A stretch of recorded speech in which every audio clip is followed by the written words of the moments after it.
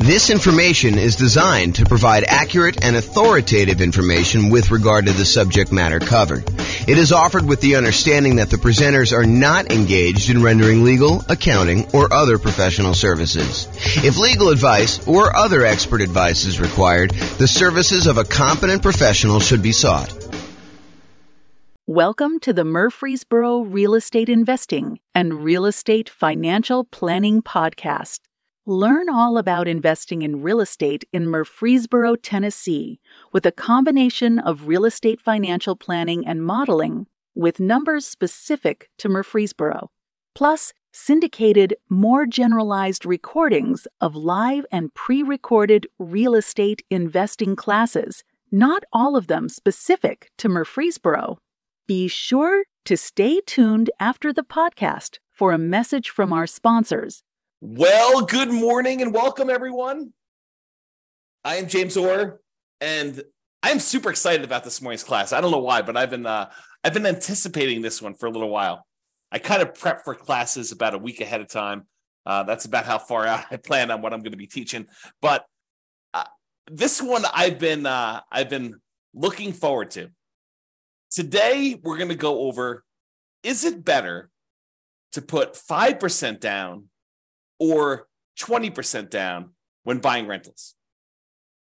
And I know some of you are like, James, this is a stupid class. It's obviously better to put 5% down.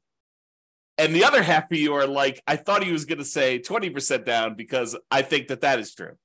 It's this really interesting phenomenon where I don't know if this is an actual psychological principle, but I believe it is an actual psychological principle. And this is the principle.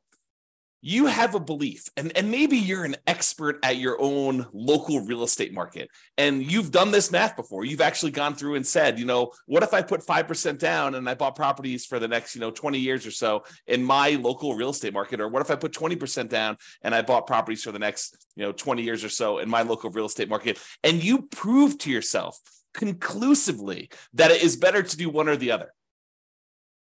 The challenge is, it is not universally true. And that is what we are going to find out today as we go through the class. Is it better to put 5% down or 20% down when buying rental properties? That some of this is market dependent.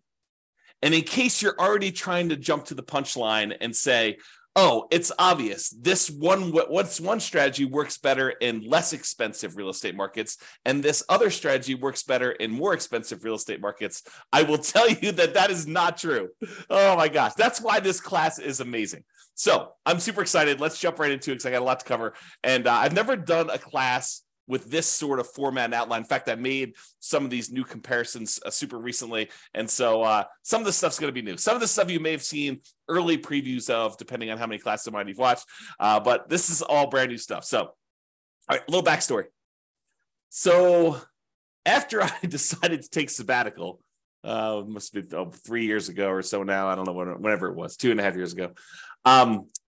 I started thinking to myself, you know what I'd like to do? I wrote this real estate financial planning software, and it allows me to do these modeling of investing strategies where I could say, what if I decide to buy properties this way? Or what if I decide to pay off properties early this way? Or what if interest rates change, or rents are higher than they thought they were going to be, or rents are going up faster or slower, or prices are going up faster or slower? All these different variations I could do modeling for. But I started thinking to myself, what if I did modeling for the top 300 U.S. cities?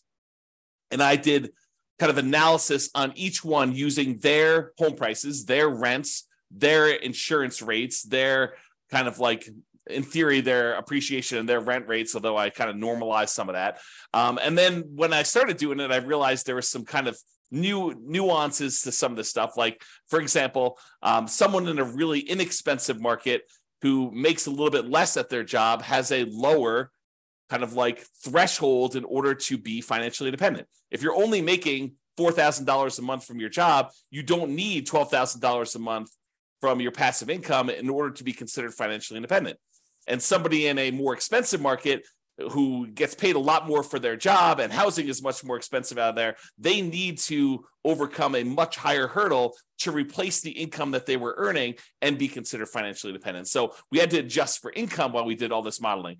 But basically what I decided to do and what I did is I decided to do modeling for over 300 US cities with a whole bunch of different strategies. And today we're going to talk about two very distinct strategies. So I'll tell you what is the same, and then I will tell you what is different. So in both cases, the two strategies we're going to kind of compare. And when I say we're going to compare them, I did analysis in 300 individual markets, real estate markets, for one strategy. And I did the same analysis. I did a different analysis for a different scenario in the same 300 different cities. And then I compared them each heads up. So I said, okay, in wherever, Los Angeles, is it better to do the 5% down or is it better to do 20% down? And then I said, okay, what about in Denver? Is it better to do 5% or 20%? And then I aggregated all that data and I could show you that in these markets, it's better. In these other markets, it's not. And if you want to drill right into your specific city and see like what the actual results are for your city, I've got great news. That is also available to you, along with all the other modeling that I did for your city as well. So you can go do that. I'll give you a link here in a little bit. Okay, so in both scenarios, what's the same? In both cases, I said you're going to buy an owner-occupant property with 5% down, and by putting 5% down and doing an owner-occupant loan, you're going to have private mortgage insurance. So it doesn't matter if I'm saying you're going to be buying 20% down rentals for the foreseeable future, or if you're going to continue to buy 5% down 5% down owner-occupant properties, move in, live there for at least a year, then convert the previous one to a rental and repeat the process. No matter which one you do, the first property you always buy is the 5% down owner-occupant property that you live in. Okay, that is true of both scenarios.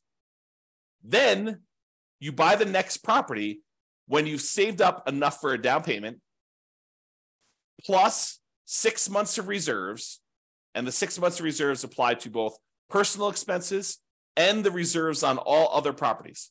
So I will not let you buy your next property until you have the down payment you need plus closing costs, plus any reserves, 6 months of reserves on your personal expenses. Take whatever your personal expenses are, make sure you have 6 months of reserves for that, and 6 months of reserves for every other property that you own up to that point.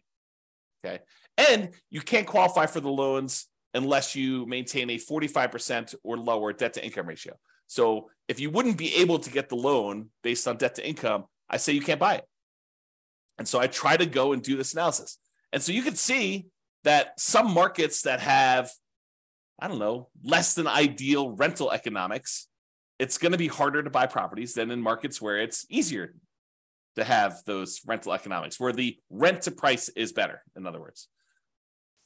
And then in both scenarios, I'm saying you're buying up to 10 properties total. One you're going to live in, and then 9 rentals. And then I say you could stop after that point and just wait for rentals to increase if that's what you need to do in order to, like the rents to increase in order for you to achieve financial independence or properties to pay off or whatever it takes to do that. Or maybe your owner occupant pays off and that triggers you to be financially independent.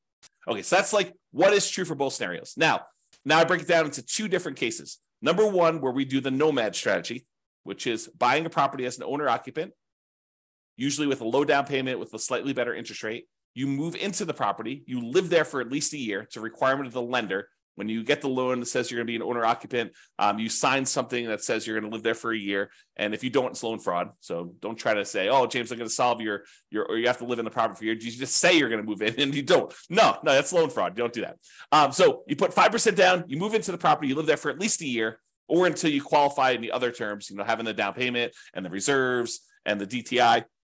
And then when you finally do qualify for the next property and you have the money, you buy another rental property, you buy another property as an owner occupant, I should say, you convert the previous one to a rental, and then you repeat this process until you have those 10 properties total.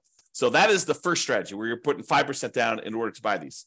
And then the other strategy is that we're going to compare it to is buying 20% down rental. So we do the first one, owner occupant, you buy 5% down, you live there, but then you're saving up. It takes you probably a little longer to save up because you have to save up 20% down plus 6 months of reserves, plus your 45% debt to income ratio. So it might take you a little longer to save that up, but in theory, at least, your cash flow is better by putting 20% down because you're borrowing less, although the interest rate's slightly better on the 5% down. So it's closer than you think in a lot of cases.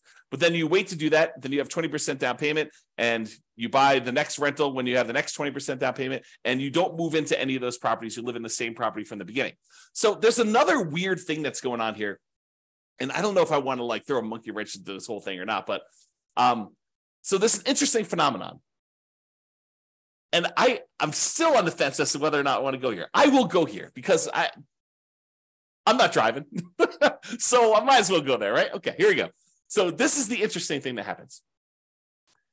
If you think about what it takes to be financially independent. In fact, let me cover this when I go over financial independence, which is on the next slide. In the meantime, there's a link on here for those that are watching the video, realestatefinancialplanner.com/model. Allows you to see all the different modeling I did in 300 cities. And there's a specific page where I compare doing this nomad strategy, which is to buying the 5% down ones, to buying 20% down. So you can see the link on there if you want to go do it. All right, so I'm going to I will remind myself to go over this little interesting quirk thing related to being financially independent and how it could be slightly different in the two different strategies. But let's say this. So one of the things we're going to talk about today is whether or not one strategy gets you to financial independence faster than another strategy. So in order to do that, I need to tell you what being financially independent means mathematically. And so this is my little graphic for showing you kind of, what it means to be financially independent. And really what it comes down to is there's 5 sources of income that counts towards you being financially independent. And for us, being financially independent means replacing the income that the person made in that particular city working their job, but now with income from their investments. Okay. So there's 5 sources. Number 1 source is any net positive cash flow from rental properties. This is the cash flow after all of your expenses. So all the income from the rental properties, rent, and anything else you have.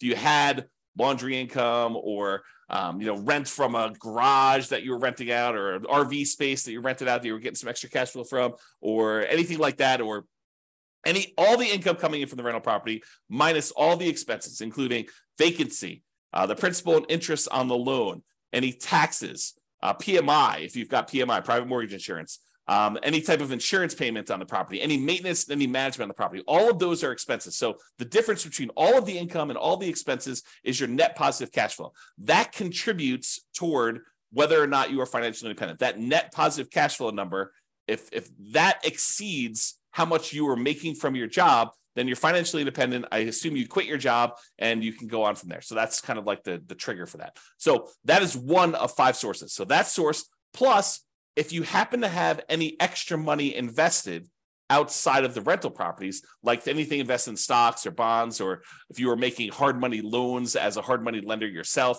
any money that you have outside of the equity in your properties, as an example, that you have invested in these things like stocks, bonds, loans as a lender, or whatever else you've got going on there, times a yearly safe withdrawal rate. If you remember the Trinity study or the 4% rule, if you've heard of that, any money that you have invested times this 4% rule, that would also count towards you being financially independent. So let's say hypothetically, you never get to the point where you qualify with a 45% debt to income ratio and you end up with this big pile of money.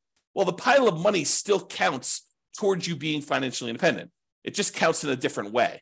So while you're waiting to buy the next property, if you save up $1 million, which I don't think happens in this case, we have to go look at each individual city to verify that. But if you saved up $1 million and we use that 4% safe withdrawal rate, then $40,000 per year would be generated by that $1 million invested in stocks or bonds or loans or whatever you're doing with it. And then that would count towards you being financially independent, even if you were not buying rental properties as quickly as you would hope, because you're limited by something. In this case, it probably wouldn't be the money, the down payment or the reserves, but it probably would be the debt to income ratio if this were to happen. Or maybe you buy your 10 rental properties and your 10 rental properties don't quite get you to where you need to be because the cash flow on them happens to be not ideal in your marketplace. And so maybe you have negative cash flow or slightly positive cash flow on those. And then you're saving your money elsewhere from your job because you're continuing to put it away and investing in whatever it is, the stock market. And then that would count towards your being financially independent as well. So number 1, net positive cash flow from rental properties plus number 2, invested assets times the safe withdrawal rate. And then there's 3 other sources of passive income that I kind of count.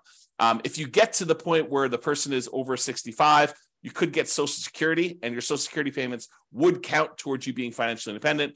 Or if you bought any annuities, which in this modeling, I did no annuities at all. So if you had annuities, though, those would count towards you being financially independent. And number 5, if you had a pension from your job, that would count towards you being financially independent. But for our modeling, it's primarily going to be number 1 and number 2, that net positive cash flow and any money you have invested at a safe withdrawal rate. Okay. So that is financial independence. Now, I'm going to talk to you about something else. So here's the interesting thing. Imagine for a minute that you're making $10,000 a month from your job. And so your criteria for being financially independent is now $10,000 a month. And that includes you paying either rent on a property you're living in, or if you happen to buy a house and you're paying a mortgage on it, the mortgage payment on the property that you're living in. Because in order for you to kind of maintain your lifestyle in retirement, you need to have that mortgage payment that for the property you're renting and living in yourself, or the mortgage payments. Did I say mortgage payment? The rent you're paying on the property that you're renting and living in yourself, or the mortgage payment on the property that you bought and you're living in. But what happens when you finally get to the point where the property that you bought is paid off and you no longer have a mortgage payment? You no longer need the $10,000 a month that you were making at your job, because now the mortgage is paid off and you don't need to make that whatever your mortgage payment number was. Let's call it $2,000. So before, all of your expenses, taxes, your insurance on your car, your health insurance, your food costs, all your entertainment costs, any car payments you have, any car maintenance you have, any gym memberships, any Netflix subscriptions, like all the stuff that you'd have to pay, including your housing and everything else in there, might have equaled about $10,000 while you're working, plus some savings. In this case, once your house gets paid off and you no longer have a mortgage payment, the amount you need drops from $10,000 a month to $8,000 a month, as an example, because you no longer have that $2,000 a month mortgage payment. So now the threshold for you to be considered financially independent has dropped. Why do I bring this to your attention? I do the calculation this way, by the way. So, and you could toggle it on and off. If you're like, I don't like the way you do that calculation. If you were running the software yourself, you could say, do reduce the threshold for being financially independent by the mortgage amount when their mortgage gets paid off, or do not, don't adjust this automatically. But I do adjust it in the modeling I'm doing. So why am I even telling you this? Why is it important? It's important because the 2 different strategies are very different in how this comes into play. So when you're doing the nomad strategy and you're buying a property with 5% down, you're moving in there, you're living there for a year, and then you're converting that property to a rental when you buy the next one, the owner-occupant property is a year later. And when you do it again, you keep moving that year out that you buy your next owner-occupant property. So imagine you could do this in 10 years where you had enough money saved up and you're able to acquire the properties where you're able to do this in 10 years. Well, when does your mortgage get paid off when you do the nomad strategy? Well, unless you're making extra mortgage payments toward this property, the soonest it could be paid off is it takes you 10 years to acquire all the properties. And then that last one you're living in is a 30-year mortgage. So the soonest you could expect your mortgage to be paid off is 40 years. The 10 years where you acquired the 10 properties, but the last one is the one you moved into. And that's the one you're waiting to get paid off, because then you no longer have a mortgage on the property you're living in. So the soonest it could happen is 40 years. That's not true with the 20% down model, because the one that we live in with the 20% model is the first one we bought. So the soonest you could have a paid off mortgage in the first one is actually 30 years later. And this may come into play. If we don't quite have enough, if we're getting really, really close, but we don't quite have enough, maybe the reason why the one with 20% down becomes financially independent earlier is because their mortgage gets paid off, and then their threshold to be considered financially independent drops a little bit by whatever that mortgage payment was. And so that may move them over the edge and may bump them up. And we may see that in the data. Okay.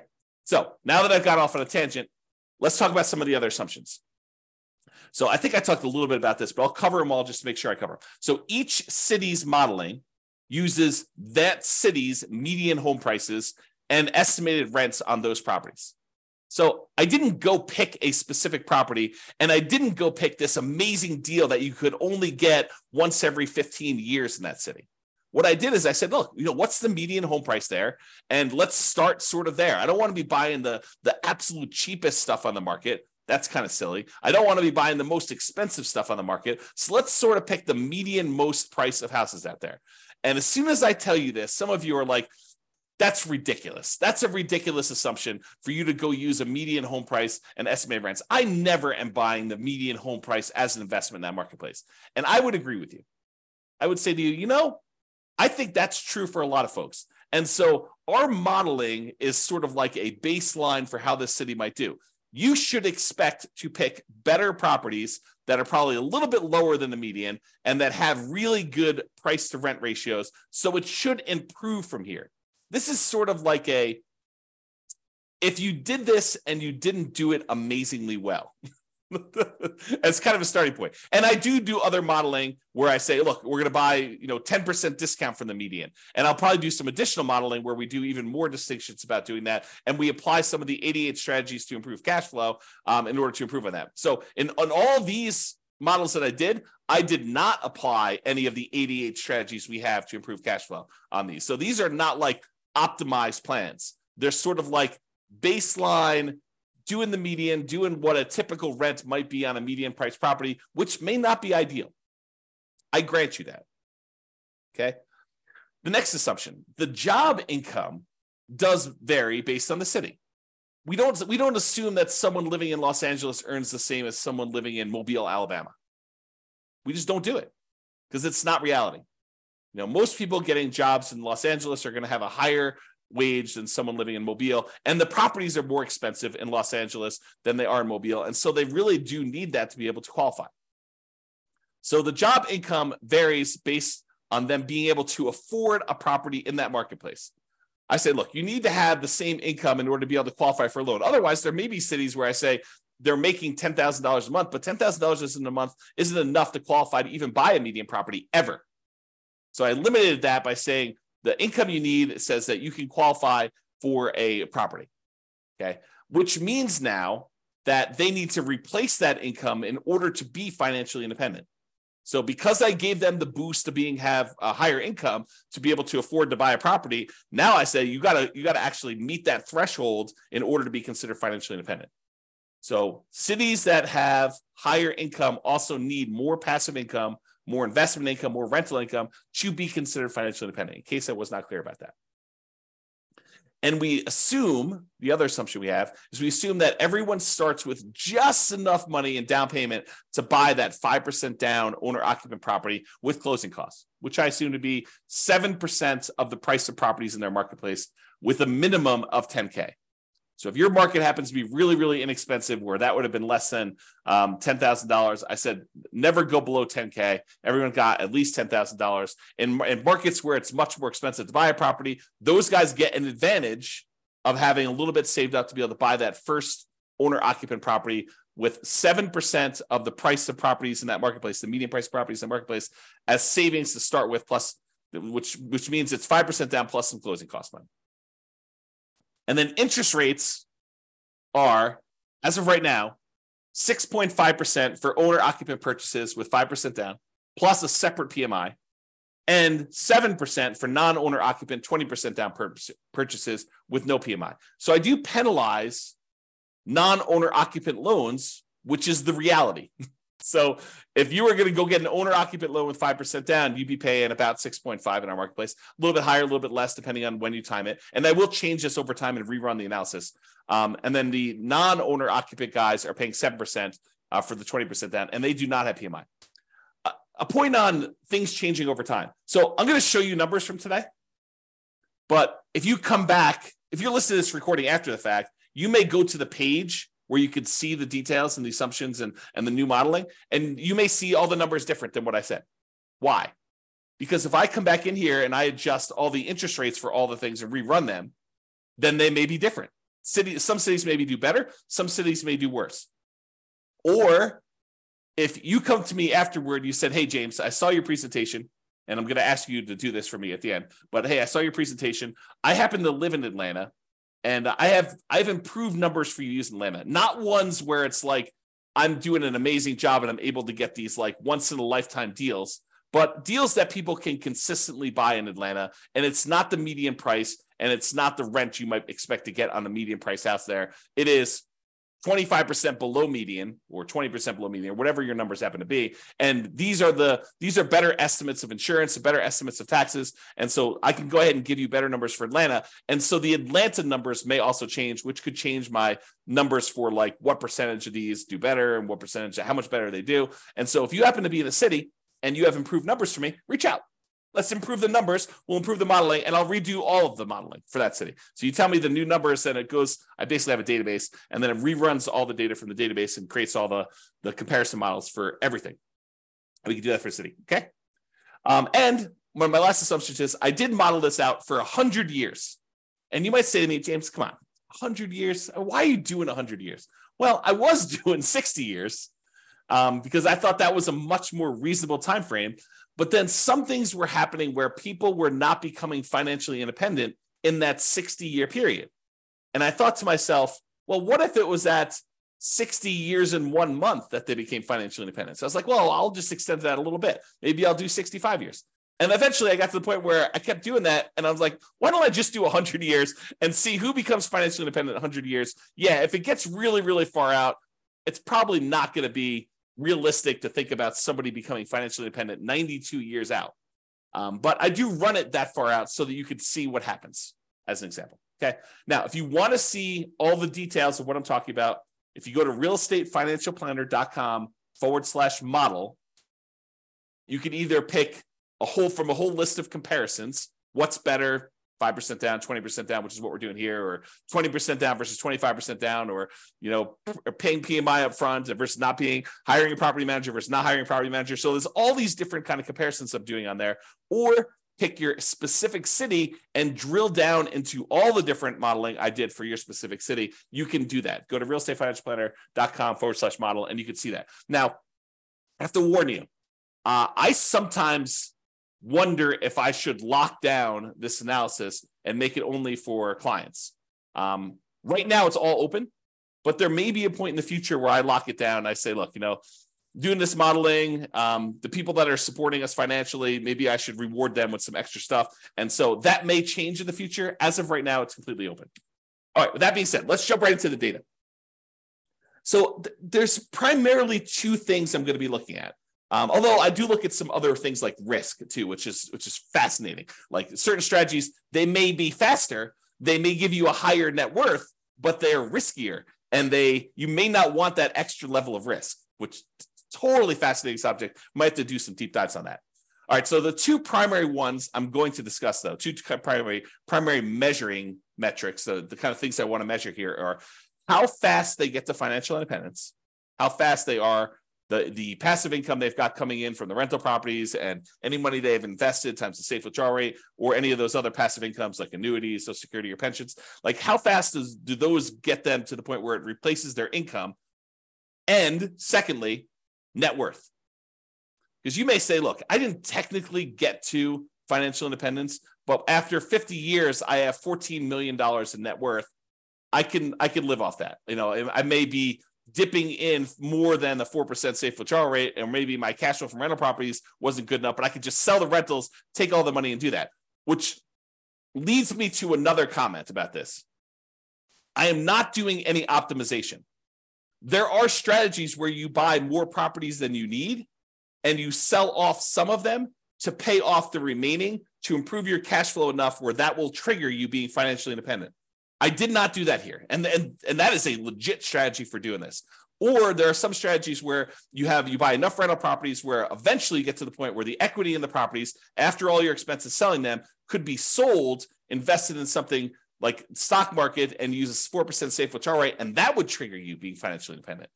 Or maybe taking some of the extra cash you have on the sideline and paying down the mortgages that you have, paying them off, using that money, and that might trigger you being financially independent faster than these ones. This is sort of like plain vanilla versions of 5% down Nomad, or 20% down non-owner occupant. So with these plain vanilla versions, that's what we're covering today. All the additional modeling I do later, where I talk about, should you do this versus this, and how much difference does that make? We're going to go over all that over time, not today, but that will be addressed and discussed, and we'll kind of get there. Okay, so I told you there were two things we're measuring: when financial independence was achieved, and I usually measure that in months, and then your net worth, which I measure in dollars. So let's jump into it. In the baseline Nomad model, which is putting 5% down, 17 of those did not technically achieve financial independence in that 100-year period, but they still had significant net worth. But 17 of the 300, I think there's 305, but it's just over 300 U.S. cities. So 17 out of the 300 or so that we have there never technically achieved financial independence. They have significant net worth, but they didn't achieve financial independence. In the 20% down group, of all the analysis we did for the 20% down group, 22 of those didn't achieve financial independence in that 100-year period. Again, they had significant net worth as well, but there were a certain number that just never quite got there. Rough markets where it's really hard to make rental properties work.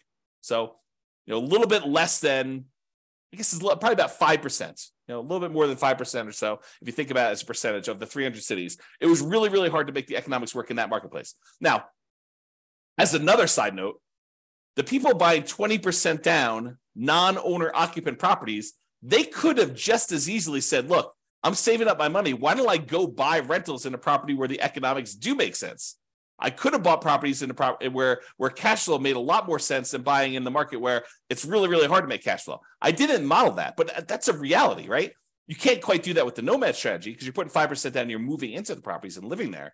Unless you plan on living in the other city, you're not going to be able to do it remotely, right? But the 20% down one, you could have, okay?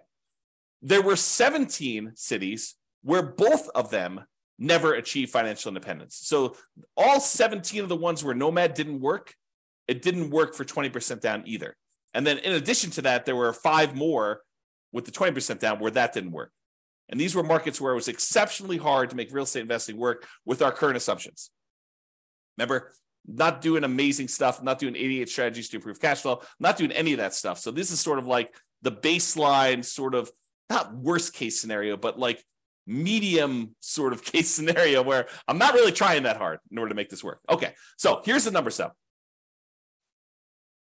20% down achieved financial independence faster in 171 cities. So more than half the time, it was better to do 20% down. But what's fascinating about that is for the people that were saying like, oh, it's obvious, James, 20% down is always better. You feel vindicated. You feel like, yeah, see, James, 171 cities. Well, not so fast, because 97 cities, it was faster to do Nomad. Mind exploded, because it's crazy to think about this. There are some cities where you would be better off doing 20% down, and there are some cities where you would have been better off doing the Nomad strategy in order to achieve financial independence faster. And in 37 cities, it didn't make any difference at all. It was exactly the same amount of time, whether you did 20% down or 5% down. So in 37 cases, it didn't matter. You could have chose whatever you want to. So about 10% of the time, a little bit more than 10% of the time, it didn't matter which one you choose. Pick either one you want. But in 171 cities, a little bit more than half the time, you would have been better off doing 20% down. In about a third of the cases, you would have been better off doing Nomad. That's crazy. That's really crazy, right? This is the same data broken out a different way. So the red sections show you how many of the cities achieve financial independence in this sort of time frame. So there were about 5 Nomad cities where people were doing the Nomad, that they achieved financial independence in less than 100 months. Only took them about 100 months to be financially independent doing the Nomad strategy in that particular city, which is crazy. But there's only 5 cities like that. There were about, I don't know, whatever this is, 13 cities where it took just over 100 months, probably in the 100 to 150 months. And then there were 15 cities where it was in that, I don't know, 130 to 160, 130 months to 160 months. So about 10 years to whatever that is, 14 years, somewhere in that ballpark for doing that. And then it kind of goes down a little bit, and then it kind of goes up here. But there's some other stuff here. So remember what we said with the Nomad, the fastest they could actually pay off a property would be about 40 years. 40 years is about 480 months, if my math is right. And so we do see a little bump up here with some cities that could be financially independent there. And maybe some of them took a little longer than that, exactly 10 years to acquire the property. So we do see a little bump up for the Nomad ones here, where we see a larger number of them being financially independent just after that kind of like 40-year period, which we'd expect. And there were some that took a long time, but not that many. It's a relatively small number that took more than this really long time to get that. Now, the gray lines are the 20% down ones. So similarly, there were 5 ones who were putting 20% down. They achieved financial independence really, really fast. Less than probably 5 years. Their requirements weren't that hard to be financially independent doing that. And then there are a whole bunch here that kind of like increased over time, and you can see where they are. Now, just visually looking at it, it's kind of hard to do, but visually looking at it, almost looks like 20% down shifts a little tiny bit to the left. So my gut feeling, just glancing at this and not doing any math on it, and I could be totally wrong about this, it seems as though 20% down is the tiniest bit faster, the tiniest bit shifted to the left, where we front load like how many months it takes to be financially independent. All right. Now, before, remember I asked you, like, so James, it's obvious it's the more expensive cities that are the ones where it's harder to be financially independent. And so those are the ones where it's better to do whatever strategy you think is true, right? Which I'm going to show you is probably not true, okay? So this is a chart showing you how much faster one strategy is over another. And so I'll describe what's going on here by taking like one dot here. So let's just take this dot. So in this city, because it's green means that 20% down was better by that many months. So in this dot, putting 20% down was about a little bit less than 50 months faster, a little bit more than 4 years faster to do 20% down than doing Nomad. And that is a city where the home prices are about $400,000, because this shows you how expensive the properties were in that market at the start. So the dots that are over here are expensive markets. The dots that are over here are less expensive markets. And if they're green, it means that 20% down was better by that number of months. In most cases, it's going to be less than 4 years difference. Well, 4 years faster, because this is the 50-month range. So 20% down was less than 4 years faster in most of these dots, versus over here where the dots are red, that means that Nomad was faster by this number of months. In this case, like, right here, this is about, 70 months faster. So in a market that was a little bit less than $250,000 properties, Nomad was about, 7 years or so faster. Seems like, whoops, I clicked on the button. And so you got to get a feel. And then these gray dots are on the zero line, where those are exactly the same. Now, if you said, it's because they're all in really expensive markets, that's why 20% down is all better, we would expect to see a whole bunch of green dots over here with expensive markets. And if you said, hey, Nomad is better in really expensive markets, those show up over here, we'd expect the dots to be over here for doing that. But as you can kind of see, most of these things are clustered where they're relatively evenly distributed by price. There's not like all of them are on one side of the line or all of them on the other side of the line based on a certain price being there. And so you could see it's relatively even. It's not a price sort of thing in that marketplace. Now, I will point out one thing, though. There are times when Nomad is a lot faster, a lot of number of months difference, where most of the time the 20% down, well, it may be faster. It's not that much faster, less than 4 years. You can kind of see that. All right. But there are times when Nomad is significantly faster. And so you might want to consider that when you're thinking about which strategy to use as well. Okay. All right. So we talked about speed to get to financial independence. Now let's talk about net worth. So as far as net worth goes, you have a higher net worth. I picked 40 years in the future as an arbitrary stopping point. So this is the net worth at year 40. 40 years in the future from when you start, you have a higher net worth starting with the same exact amount of money, by the way. Everyone starts the same money. Everyone starts with the same earning power in that city. So I'm comparing the same city to the same city. So we're saying that a higher net worth is a comparison between the same city, Atlanta to Atlanta, LA to LA, Denver to Denver. Like we're comparing the same city to the same city. We're not comparing one city to another. So in that case, 103 of the cities, you would have had a higher net worth doing the nomad model than doing 20% down. So about a third of the time, you would have a higher net worth being a nomad at year 40 than doing 20% down. In about 189 of the cities, you would have a higher net worth putting 20% down than doing nomad. So squint really hard. It's like a third of the time better for nomad, 2/3 of the time better for 20%. And honestly, 13 cities, you didn't have a difference where net worth was essentially the same. Okay. And we'll go over some of these numbers here a little bit better. Oh, I want to also point out that when I talk about these net worth numbers, you're going to hear some numbers here in a minute about like, they have $11 million or something like that. Realize that's $11 million in 40 years in the future. And so it's an inflated dollar because there's inflation happening over that time. It's like having about 1/3 of that today. So if you want to say like, well, what is that in today's dollars?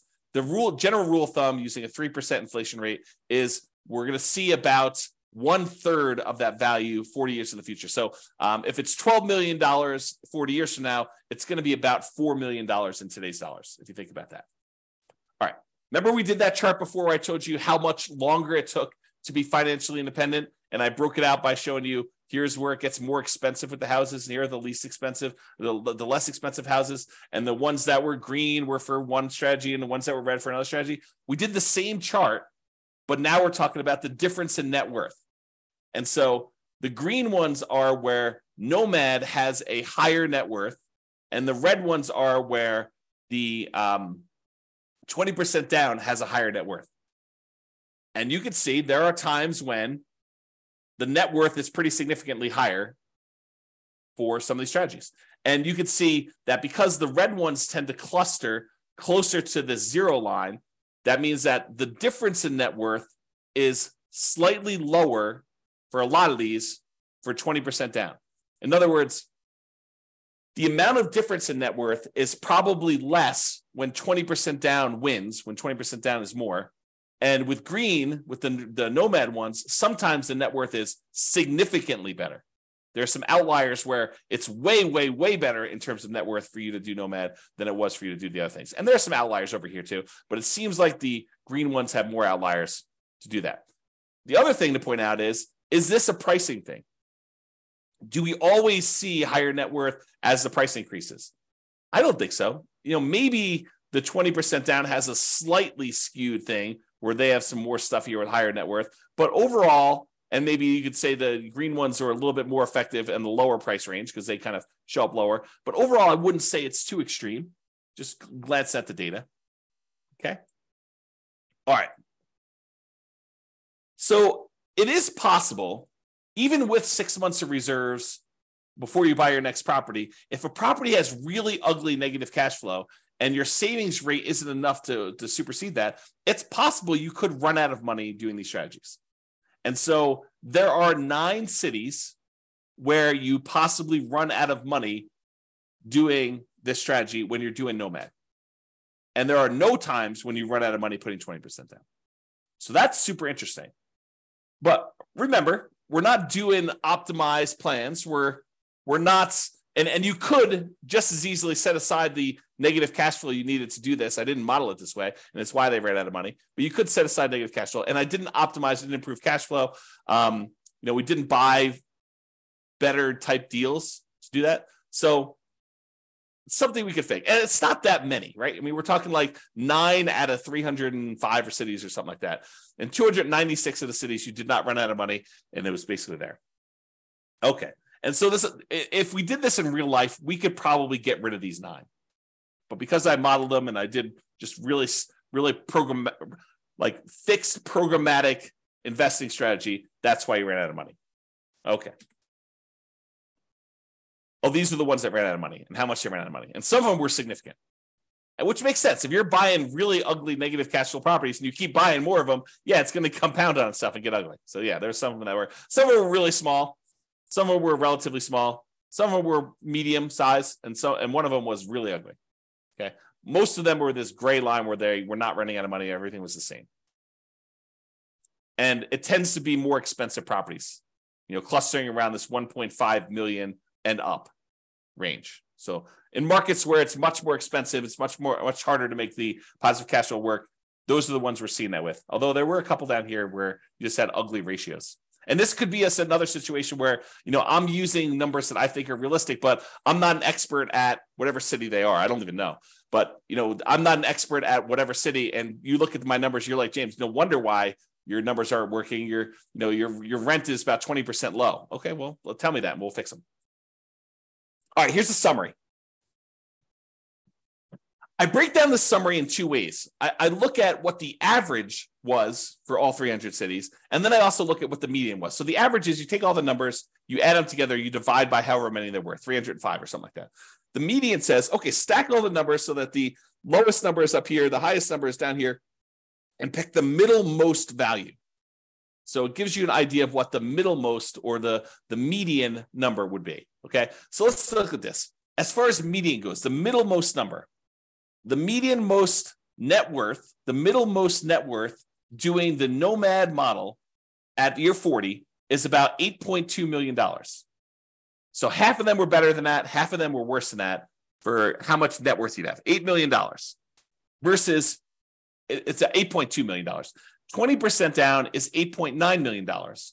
So it's a little bit higher in terms of net worth on median, a difference of about $640,000.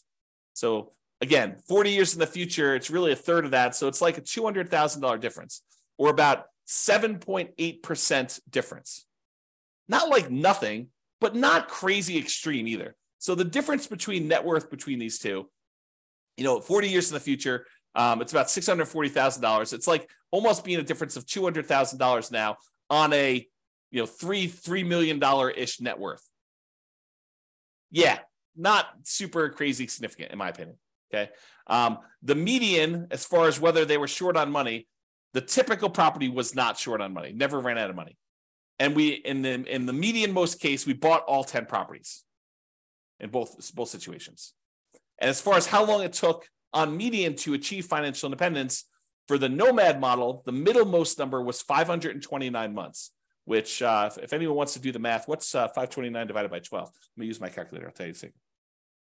Let's see, calculator, 529 divided by 12. So about 44 years on median. So half of them were better than 44 years, half of them were worse. In terms of 20% down, 509 months divided by 12, 42 years. A difference of about 20 months, a little bit less than 2 years difference between those two for the middlemost number. Now, in terms of risk, because I'm running a little bit short on time, I'm not going to go like crazy into risk, but I will just point out to you that the Nomad model was better in half of the measures of risk, and the 20% down model was better in the other half of the measures of risk. So if you think about it, they were each risky in their own way. For example, the rent resiliency, how much rent can decline before you'd have negative cash flow, because you're only putting 5% down, you might think the Nomad one is riskier. But it turns out it's actually slightly less risky because we're measuring the risk over the entire period of time.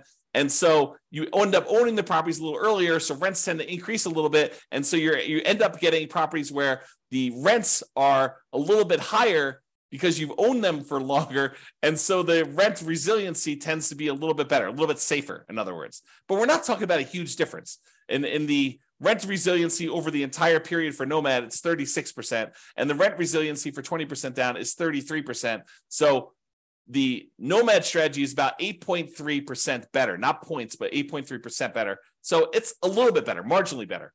But when you look at like debt to income, it's better from a debt to income perspective that you put 20% down because you have less debt compared to the income you have because you put more down. The Nomad strategy is much more highly leveraged. So when we measure it that way, 20% down is less risky. It's interesting, but that's kind of how it works. Like you give and take on some of these risk measures to do it. And I'll point out, sometimes there are strategies where it's way better to do one strategy. It's really clear. And then you got to decide, are you willing to take on that extra risk in order to have that? Okay, so we covered all the median ones. I did the same thing for averages. The average net worth for a nomad at year 40 is about $11.9 million. For 20% down, it's also about $11.9 million. The difference is in the $10,000 range. So it's about $73,000 difference in net worth. Not significant when you look at averages. It's only 0.6% difference between a 5% down strategy and a 20% down strategy when you take the averages of all the different cities. Okay. Number of properties, the nomad, you end up buying a little bit less properties, 9.1 properties on average versus 9.8 for 20% down. Again, not that significant of a difference. In terms of the months before financial independence is achieved, 547 months on average for nomad versus 544 months for 20% down. It's only 2.6 months difference on average. That's really very similar. I mean, that's like a rounding error in whether one person increases rent on a property early or not. It's really not that big of a difference at all. So they're interchangeable. And again, it's very similar risk. 3 out of the 6 measures of risk, it's better to do nomad, and 3 out of the 6 measures of risk, it's better to do 20% down. Kind of interesting. It's much closer than I think a lot of people would have thought. All right, I've been talking about this throughout the presentation, but I have a slide on it. So we're using a median property price, and we're using sort of like the rent for what that median property price would be. You could apply all of the 88, or some of the 88 strategies, never apply all of them. Some of the 88 strategies we have to improve cash flow to improve on these numbers. So these are not like best case scenario by any means. We're basically using median price properties and what rent might be on those in each market. You should be able to choose and do better. And I do model some of those improvements and see the impact. If you go to the models page, you can look at those. If you're an expert at your local market, this is my call to action to you. If you're an expert at your local market and you want to help improve my numbers for your local market, just reach out via email and I can make an update to the numbers in the database and I can rerun all the scenarios for your market to improve them. I assume it's improving. Maybe it's making them worse. I'm not trying to show you best case. That is never my intention. So don't like email me and say, James, here's the property I just bought. It's a freaking amazing deal. Because I don't care. I don't care I care like great job, dude, the amazing deal. But I don't care for like running my numbers based on your amazing deal because no one else can replicate your amazing deal. You may not be able to even replicate your amazing deal. You want to go to buy 12 of those? Good luck. And that's the problem. I don't want to use like these amazing best case numbers because I don't want it to be like, hey, James, where can I get the deals you're showing on the website? Because those are crazy good numbers. And I would buy those all day long if I could find them. Yeah, we're not trying to do that. We're trying to do the types of properties that any real estate investor in that market could get and expect to achieve. Okay, so if you have those numbers, reach out to me and we'll do some updates.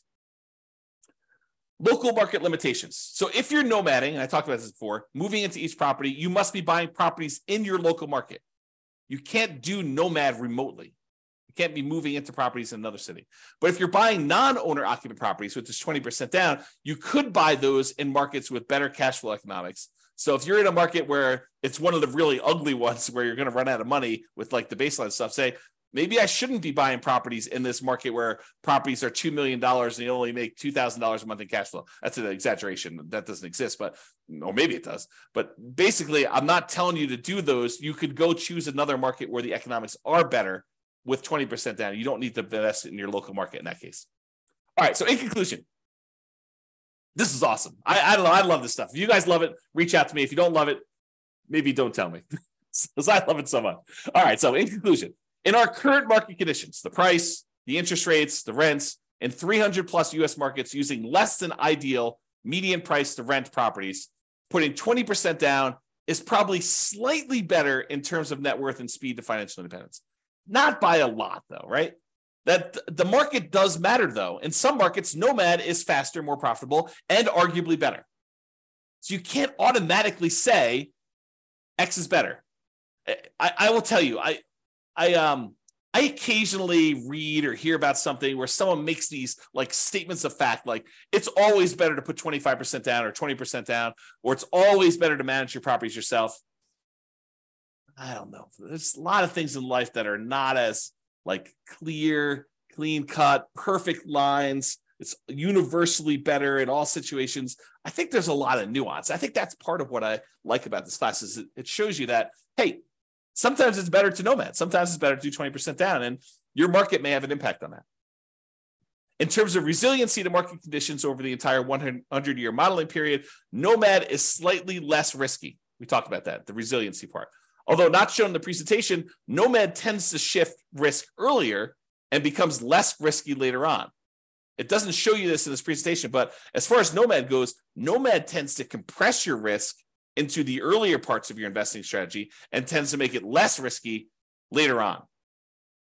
In terms of measuring the risk associated with debt, it's split. In some ways, nomad is less risky, tends to have more liquidity, especially later on. But in terms of debt to net worth and debt to income, nomad is riskier because you're putting less down and you have more leverage. And you tend to have more months of reserves when putting 20% down. It's best if you look closer at your specific market and apply as many of the 88 cash flow improving strategies as practically possible to improve on your implementation. That is all I have for you. I hope you enjoyed this. I thought it was awesome. I enjoyed kind of doing classes like this. You probably should expect some more of these where I kind of compare lots of different strategies over time and we kind of deep dive in this. But in addition to that, go dive into your own specific market to see how this all plays out and look at the analysis. And if you need help with stuff like that, reach out to me via email. All right. That's all for now. This has been James Orr. Bye-bye for now. With home prices up, mortgage interest rates up, and rents up, but not quite enough to counteract the higher prices and interest rates, cash flow on rental properties in Murfreesboro is harder than ever. Book a call with the Real Estate Financial Planner to apply our proprietary 88 strategies to improve cash flow on your rentals. See the show notes for a link to schedule your call and improve your cash flow today. If you're a real estate agent, lender, or professional in Murfreesboro that wants to help our real estate investor listeners, consider reaching out to learn about collaboration opportunities with this podcast. We'd love to add more value to our listeners by having you assist our investors buy, sell, and finance their real estate investments. See the show notes to schedule a call to discuss collaboration opportunities.